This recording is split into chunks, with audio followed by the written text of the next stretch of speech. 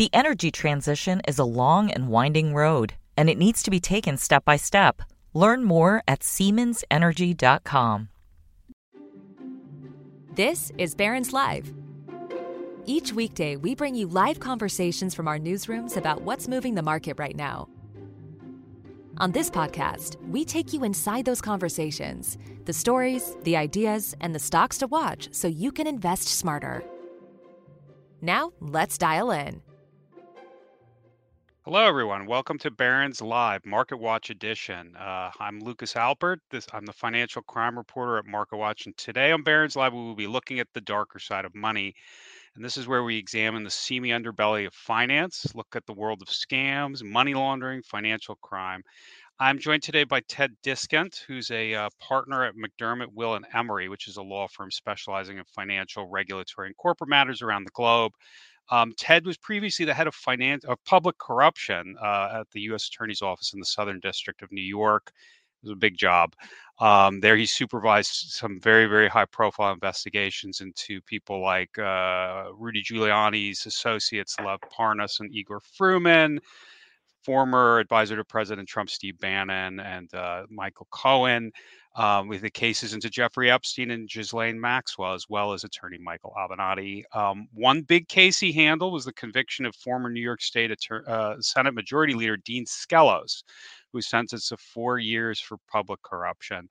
Ted, let's talk about some themes here. What are some of the issues that cut across big public corruption cases in your experience?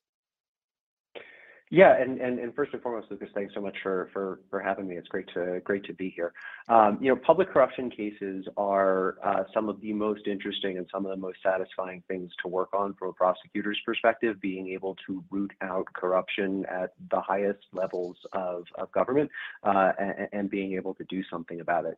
The themes that undercut corruption are the themes that undercut many kinds of crime: greed, abuse of power, abuse of office, are certainly common to virtually all of the cases that you just mentioned. But it was a really fascinating time to be running a corruption unit at FDNY, and you mentioned some of the great cases that I had the privilege to work on and supervise.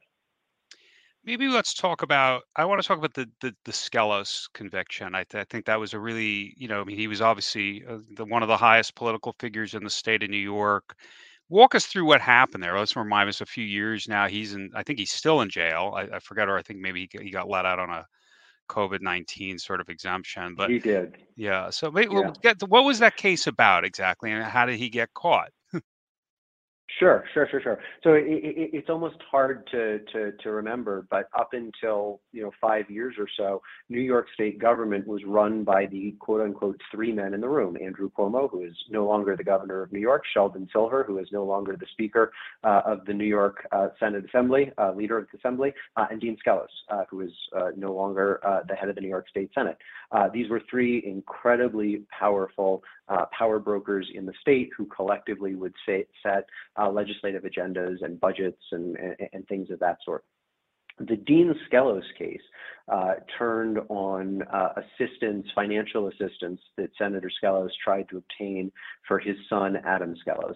And there were a couple of different schemes, but they all at their core turned on Dean Skelos really leaning on and pressuring constituents who needed his support for legislative or policy reasons to either just give money to his son Adam or to give Adam no-show or low-show jobs, which they in fact did because they feared the potential consequences. And so in one of the schemes, he pressured the real estate developer Glenwood to send title work to his son Adam Skelos. They ultimately paid Adam, I think, $20,000 or something like that for title work he didn't actually do, because Glenwood was heavily reliant on Dean Skelos and Senate Republicans to pass legislation that was essential to their business.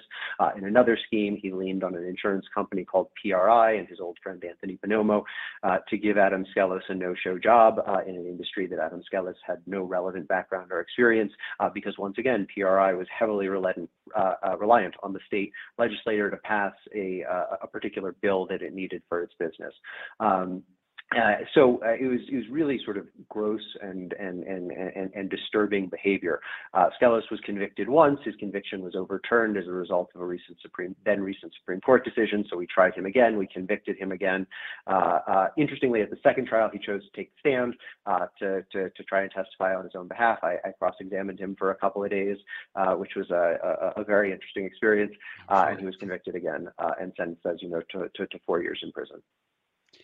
I mean, in that case, it seems fairly cut and dry. I mean, it was, that seems like, if you have the evidence to prove what he did, then, it seems unequivocal that that's corruption. I mean, are there cases where it's a little less clear? I mean, obviously, you mentioned the Supreme Court decision that sort of grades some of this area a little bit about how these cases could be viewed. Maybe what kind of monkey wrench that caused problems in the Shelley Yeah. Silver case too, I believe.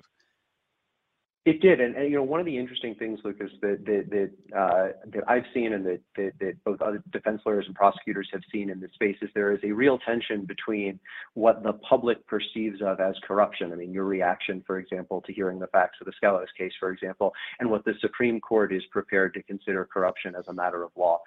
There have been two very significant Supreme Court cases in the last 5 or 6 years. The first involved former Governor McDonnell, the McDonnell case, which was the one that resulted in the retrial for Sheldon Silver and for Dean Skelos, and then more recently the Bridgegate case, which I'm sure you're familiar with, involving the former New Jersey assistants to Governor Christie and their efforts to shut down the George Washington Bridge. Right. As a matter of fact, as a matter of common sense, both of those cases involved schemes that I think strike most people as corrupt. In the McDonnell case, the governor of Virginia was accepting, and his wife were accepting, very, very lavish gifts and cash in order to help the bribe payer, in that case, get influence with the state government, but not in a way that the Supreme Court found broke the law. There's a so-called official act requirement, and that was the issue with McDonnell. That is, the public official has to take an official act on behalf of the bribe payer in order for it to be a bribe, and certain things like taking routine meetings or placing phone calls may not constitute official acts as a result of the Supreme Court's decision there. And so you're left with a fact pattern where the governor is accepting very wealthy gifts from a constituent who is asking the governor for political assistance, and the Supreme Court tells us that that is not a crime. And Bridgegate, similar situation in the result. The facts are obviously a little bit different, but the Supreme Court decides that lanes on the George Washington Bridge are not money or property for purposes of the wire fraud statute, and therefore a scheme to shut the bridge down doesn't, however gross it may seem, doesn't run afoul of federal law. And so it has been interesting to see, on the one hand, the public's continued and, in my view, totally appropriate interest in seeing public corruption cases pursued and prosecuted, and on the other hand, the Supreme Court and lower courts following their guidance starting to push back on what kinds of schemes can be deemed criminal under federal law. I guess maybe changing gears a little bit here. You had been involved in the prosecution of Michael Cohen, is that right? So Yeah. that one was a little close to my heart. I was working at the Wall Street Journal, and I was part of the team that sort of uncovered the payments that were made to Stormy Daniels and various others that he was in the middle of. Again, a case ultimately that came down in terms of his involvement seemed fairly cut and dry. There were checks, there was paper trail, contracts, all this kind of stuff. That one was easy, and obviously, I think what the public latched onto mostly was that there was, the sense that there was an unindicted co-conspirator in the president of the United States. I don't know how much you can get into this, or if you want to, but just how does that needle get threaded when you have a situation like that, and you have, a clear actor, but there's somebody else who, was cutting him checks in the background, but becomes just sort of, individual number one in the case. Talk to me a little bit about the kind of, from a prosecutorial role, how that distinction gets made. Sure, sure. So the Cohen case was fascinating, and you alluded to the campaign finance violations, the payments to Stormy Daniels and to another woman to buy their stories at the height of their silence, really, at the height of the 2016 presidential election. We actually didn't charge a conspiracy count, so there was no unindicted co-conspirator. There certainly was reference to the involvement of others, to put it mildly, and some real speculation about whether or not there was a viable criminal theory against them. Look, the decision whether to charge someone or not charge someone is obviously always at the heart of the exercise of prosecutorial discretion, and different people may be differently situated. The Cohen fact pattern and the Cohen facts, I should note, really, pretty squarely implicated him, and he accepted responsibility for his own conduct there. But yeah, there was certainly a lot of speculation about whether or not there was more to come there. And since I am no longer at SDNY, I defer to my former colleagues on the answer to that question. That's a fair point. Fine, that's a perfectly acceptable response. Okay, now we're going to change gears a little bit. You're into kind of some of the other things that you dealt with. So I know that you were, front and center in some foreign corrupt practices cases. This is Yeah. something I think you deal with a lot now in your current role, sort of dealing with institutions and how to deal with that. Let's talk about that. In the current climate, obviously, we're in this moment where we have a world of sanctions kind of coming in. There's a lot of kind of banks and financial institutions are, kind of navigating a global financial world that is really kind of, how should I say, volatile at the moment, and a lot of changes. Let's talk broadly about, how do banks stay compliant? What does this mean for maybe, investors or somebody who have exposure overseas? Like, how does this play out in real life for people?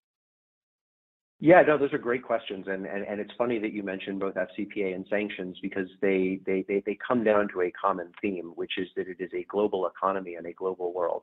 I do increasingly advise clients in this area. It comes up in a couple of different contexts.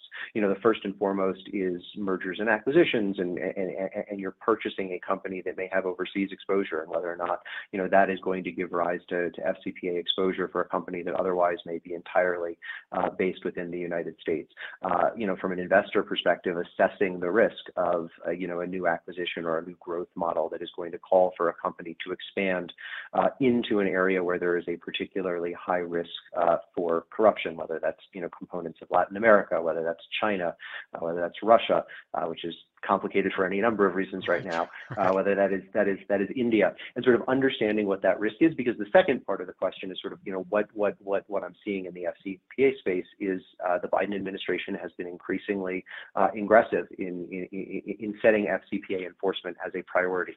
I think it was June of 2021 that President Biden identified combating international corruption as a national security priority. He's the first president to have done that, and to direct law enforcement agencies to coordinate, to work together, to share information, to try and build anti-corruption cases. And so it's still a little bit too soon to know exactly what's going to come out of this. FCPA cases take a long time to put together.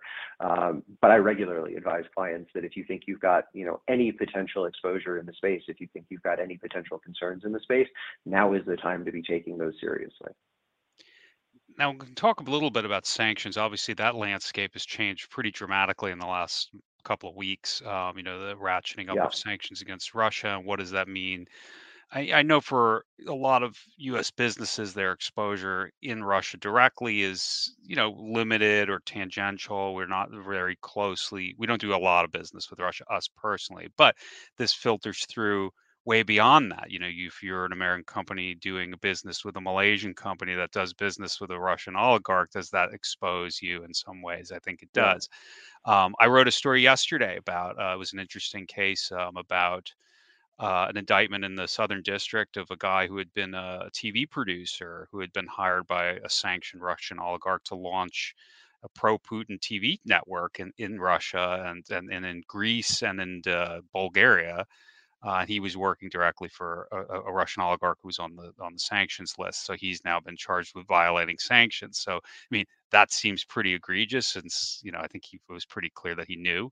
But sometimes that exposure doesn't isn't so clear. There can be steps in between. Like, how do you, if you're a company or somebody doing business overseas, how do you navigate this new territory that's evolving quite rapidly? Yeah, you're probably going to want a lot of help. We are getting lots of calls from clients who have either direct or tangential ties to Russia and are trying to understand how to navigate a landscape that is changing daily, if not hourly. With Russia in particular, there are both legal sanctions, and then there are sort of public relations and prudential considerations that go into it. On the first side of it, the administration's response here has been really interesting. Rather than going after specific industries or specific types of transactions, they've gone directly and hardest at the Russian financial system, which means that if you are doing business or trying to do business with a Russian counterparty, with a Russian vendor, with a Russian customer, with a Russian business partner, that your first concern is, can I get paid? Can I pay them? And the answer may well be no right now. And it's not clear if and when that is going to change. And that may in and of itself be an impediment to going forward, or even to keeping active, ongoing long-term business relationships. The second component of it is in some respects harder and in some respects easier, which is just the prudential consideration of whether, as a matter of policy, as a matter of public relations, as a matter of risk management going forward, companies want to be doing business in regions of the world that pose as much risk as Russia does right now. And I think we've seen an increasing number of companies come out and make the decision that they don't want to. Whether, again, that's a decision that is strictly required under the current sanctions regime or something else, my guess is it's probably a little bit of both. Maybe going back to your days in the U.S. Attorney's Office, you handled some financial corrupt practices cases, I think, right? What were some of the, I don't know if you could draw a couple of examples or something where there was, I don't know whether it was either just blatant or maybe some inadvertent actions that sort of got somebody in hot water. What were some of the things that you picked up on from when it got to the point of prosecutable action? Yeah. Yeah. So, FCPA cases can run the gamut from, literally handing bags of cash to foreign officials, and at FCNY we charge and they continue to charge and prosecute cases like that. That's the most egregious. I'm going to go out on a limb and assume that most law-abiding people know that you can't give foreign government officials, big suitcases full of cash in return for official action. Right. You'd like to hope. Where it becomes thornier, and where I work with clients right now, are seemingly legitimate programs, and even programs that may exist in the United States can start to get tricky when you move them into foreign areas. So, for example, companies that have healthcare companies, for example, that routinely do presentations to doctors, to buyers, to hospitals. There are obviously certain regulatory requirements around all of that in the United States, but you move that to a foreign country, and in most foreign countries, the healthcare programs and the healthcare systems are all government funded and government run. So the doctor that you might want to take out to lunch to tell about, your new exciting product is now a foreign official under the FCPA. And so if you give him something particularly valuable in return for getting him to try your product, you may now have FCPA exposure. That's a fairly straightforward example. But speaker programs, travel programs, conferences where you're flying doctors and hospital employees in foreign countries to exotic locations to educate them about your product. The sort of things that in typical U.S. business may be permissible, may turn into FCPA violations abroad. The second area that I think people get into trouble on FCPA issues is doing business with relatives of government officials. There was a case out of the District of Massachusetts a couple of years ago where a big component of it was the company needed to lease a warehouse in Angola, and it turns out that the warehouse they were leasing belonged to the son of a foreign minister. And so DOJ took the position on those facts that they were effectively paying a bribe to the foreign official bill by paying his son to lease the warehouse. Again, starting with a totally legitimate, could not be further removed from cash in a bag, right? All right. Company needs to lease a warehouse. But things can start to get tricky, particularly in certain parts of the country and parts of the world. Yeah, for in that example, I mean, is it, what is the protection there? I mean, I know there are a lot of, obviously there are a lot of law firms and local kind of actors who can help guide, and then there are, Yeah. all sorts of things. Our own company, we have a Dow Jones offers a risk and compliance product, which I think investigates Yep. some of these questions. I mean, is it just it's in the research, right? But sometimes I guess, I mean, one thing, that comes up now with the sanctions against Russia, and I used to be a correspondent in Moscow, and it was the shells of all these different companies, and actually knowing who really owns something was not really possible in some cases. And I think sanctions now are trying to pierce through that bubble. I mean, when does it come from a prosecutorial standpoint where it's like, hey, you made an honest mistake, you didn't know, like, say, for example, I mean, if they Yeah. knew that warehouse in Angola was belonged to the son of a minister, then it's one thing. But if it wasn't known, the guy's name wasn't on the deed, is there some wiggle room? Like, hey, how could we possibly have known this? It's inadvertent. Is prosecutorial discretion in a situation like that available, or is it just hard and fast, you violated it? So a criminal case would or should never be brought for a truly innocent mistake. There is a knowledge requirement to virtually every criminal statute, and that is certainly true of the FCPA. That is, you have to act with criminal intent in doing what you're doing. The problem that companies run into is that the local guy on the ground in Angola may know full well who owns the warehouse. The compliance folks back at the home office may not. And so, from a purpose of corporate liability, if the low-level employee knows exactly what he's doing and compliance fails to detect it, you may have a bit of a problem. But you're absolutely right. I mean, it's an increasingly tough thing to do, whether you're talking about financial institutions and know your customer analysis to make sure that you truly understand who you're doing business with and who you're onboarding as a new customer of your bank or your financial institution, to things like FCPA issues, where you really need to know, you really need to drill down. Who are our vendors? Who are we doing business with? Where are we sending money? You mentioned the Dow Jones product. There are a number of them out there, but sophisticated companies are increasingly getting more and more sophisticated in their approach to these issues, in terms of wanting to know answers to just these sorts of questions, and having automated systems in place to make sure that if we're going to engage a vendor in Angola or wherever it is we're going to engage a vendor, who owns the vendor? What do we need the vendor for? What are we making this payment for? Are there any risks associated with it?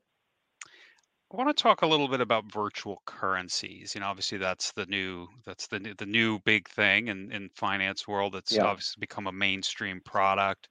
You go back 5 years and it was like the Wild West. Now it's a little less so. There's a lot more regulation in place, a lot more, the exchanges themselves are sort of more compliant, and in the know your customer kind of game. How has that Yeah. changed the game for some of the things that you stumble upon? And now you're advising clients, who maybe are getting interested in, hey, how can we, make some money here or get involved in this space? What are some of the themes that you see in terms of, how the landscape's developed, and, how this affects possibilities for fraud and corruption, and how to sort of defend against all that? Yeah, great questions. And sort of going back to where you started, one of the really interesting things to see over the last 5 years is that virtual currencies have, I wouldn't say come out of the shadows, but they have certainly moved into the mainstream in a way that they were not. And that is not just in terms of visibility and interest in using them, but also in terms of regulation. And so, as a result of a law that was enacted in 2020, there is no longer any dispute whatsoever that virtual currencies should be treated just like hard currencies or regular currencies for purposes of federal laws, including the Bank Secrecy Act. Crypto exchanges, virtual exchanges, are now required to have BSA AML programs in place. They're required to have Know Your Customer programs in place. And the upside to all of that, particularly for investors who may be interested in dipping their toes into virtual currencies, or businesses that may be interested in accepting virtual currencies or expanding their offerings, is that you now have the comfort of knowing that legitimate registered virtual currency exchanges are going to be following all of the same rules and regulations that your normal bank would be as well. And that has brought a lot of comfort and a lot of visibility to the space, which I think is a good thing. Obviously, it adds a level of regulatory requirements for those who are in the space, particularly for virtual currency exchanges. And we work with a lot of virtual currency exchanges on those issues, on implementing a BSA AML program. But it means that you no longer have to really worry about, or certainly not to the extent you did 5 years ago, what you were describing as the wild, wild west. That entire industry is moving much closer to where traditional financial institutions have been for a while. Yeah. So now again, to bring two of the things that we were talking about together. No, I just want to remind the listeners out there that if you have questions, please feel free to submit them. We will take some questions at the end of this. I should have said that earlier, but here we are. But I one last question, or one question I wanted to do is to draw together, virtual currencies and sanctions. Is this now an area to evade sanctions? This was the last big Yeah. round of sanctions globally, I think was in 2014, and the virtual currency space was pretty nascent at that point. What are some of the Yep. things that could be taken advantage of, and how to defend against it? Yes, it's interesting you mentioned that. So OFAC, the part of Treasury that enforces and implements sanctions, issued some guidance last fall directly aimed at virtual currency exchanges, and basically saying, in a nutshell, you have the same obligations under U.S. trade law that any traditional financial institution would as well, and therefore reminding virtual currency exchanges that they have to screen for sanctions, they have to enforce blocking requirements and the like. With that said, I think it is an area that U.S. regulators are going to be looking at very, very closely to see if virtual currencies are being used to evade sanctions or to engage in other forms of criminal conduct. Ransomware, for example, has been a subject of heightened interest by the U.S. government and the use of virtual currencies as well. But the short answer to your question is, from a sanctions perspective, virtual currency users, virtual currency exchanges are subject to all of the same rules and regulations that would apply to people who are using more traditional currencies. Whether or not that is in fact enforceable, I think is something that we're going to have to watch and see over the coming years. I'm going to take a question here from the audience from Neil.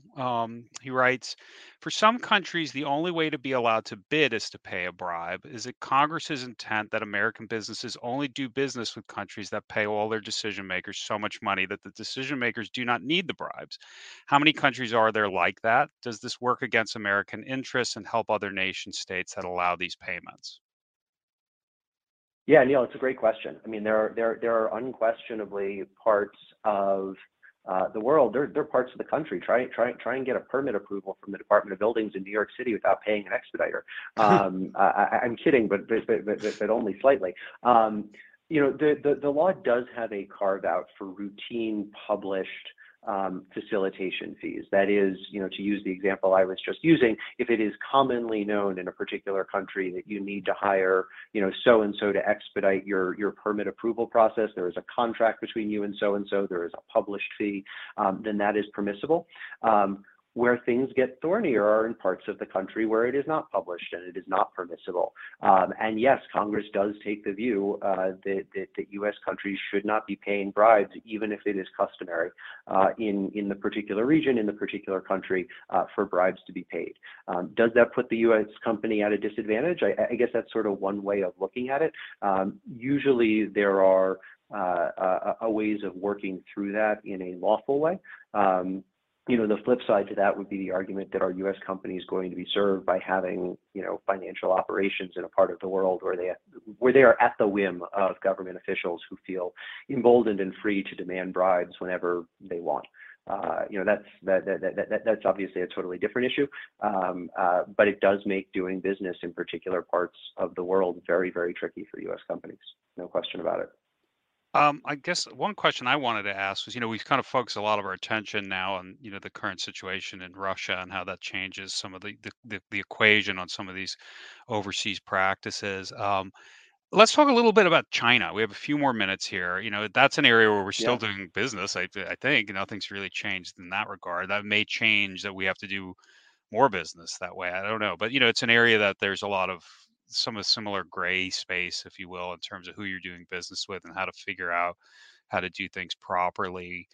What is your experience over there? Is there anything unique to that market versus other parts of the world that maybe sometimes trips American businesses up? Yeah, I mean, China is very, very tricky for U.S. companies, to put it mildly, because it is obviously an enormous and for many U.S. companies untapped market, and it presents enormous opportunities for growth.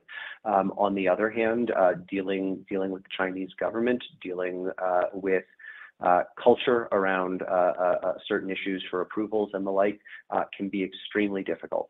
And so, my advice to clients that are interested in entering the Chinese market is to do it very slowly and very incrementally and very carefully, so that you're making sure that you're assessing risk at each step of the way, and you're doing your utmost to ensure compliance with both local law and with U.S. law as well. But no question about it, when those of us who do FCPA work rank areas of the world that present the highest risk from an FCPA perspective, China is invariably at or near the top of that list. Fascinating stuff. Thanks, Ted. That's all the time we have for today. Ted, I want to thank you for joining us today, and thanks to everybody in the audience for tuning in. Please join Barron's Live again next Monday. Barron's Senior Managing Editor Lauren Rublin, Deputy Editor Ben Levinson, and Liz Ann Saunders, the Chief Investment Strategist at Charles Schwab, will discuss the outlook for financial markets, industry sectors, and individual stocks. Thank you all for listening. Stay well, have a good day, and a great weekend. The energy transition is a long and winding road, and it needs to be taken step by step. Learn more at SiemensEnergy.com.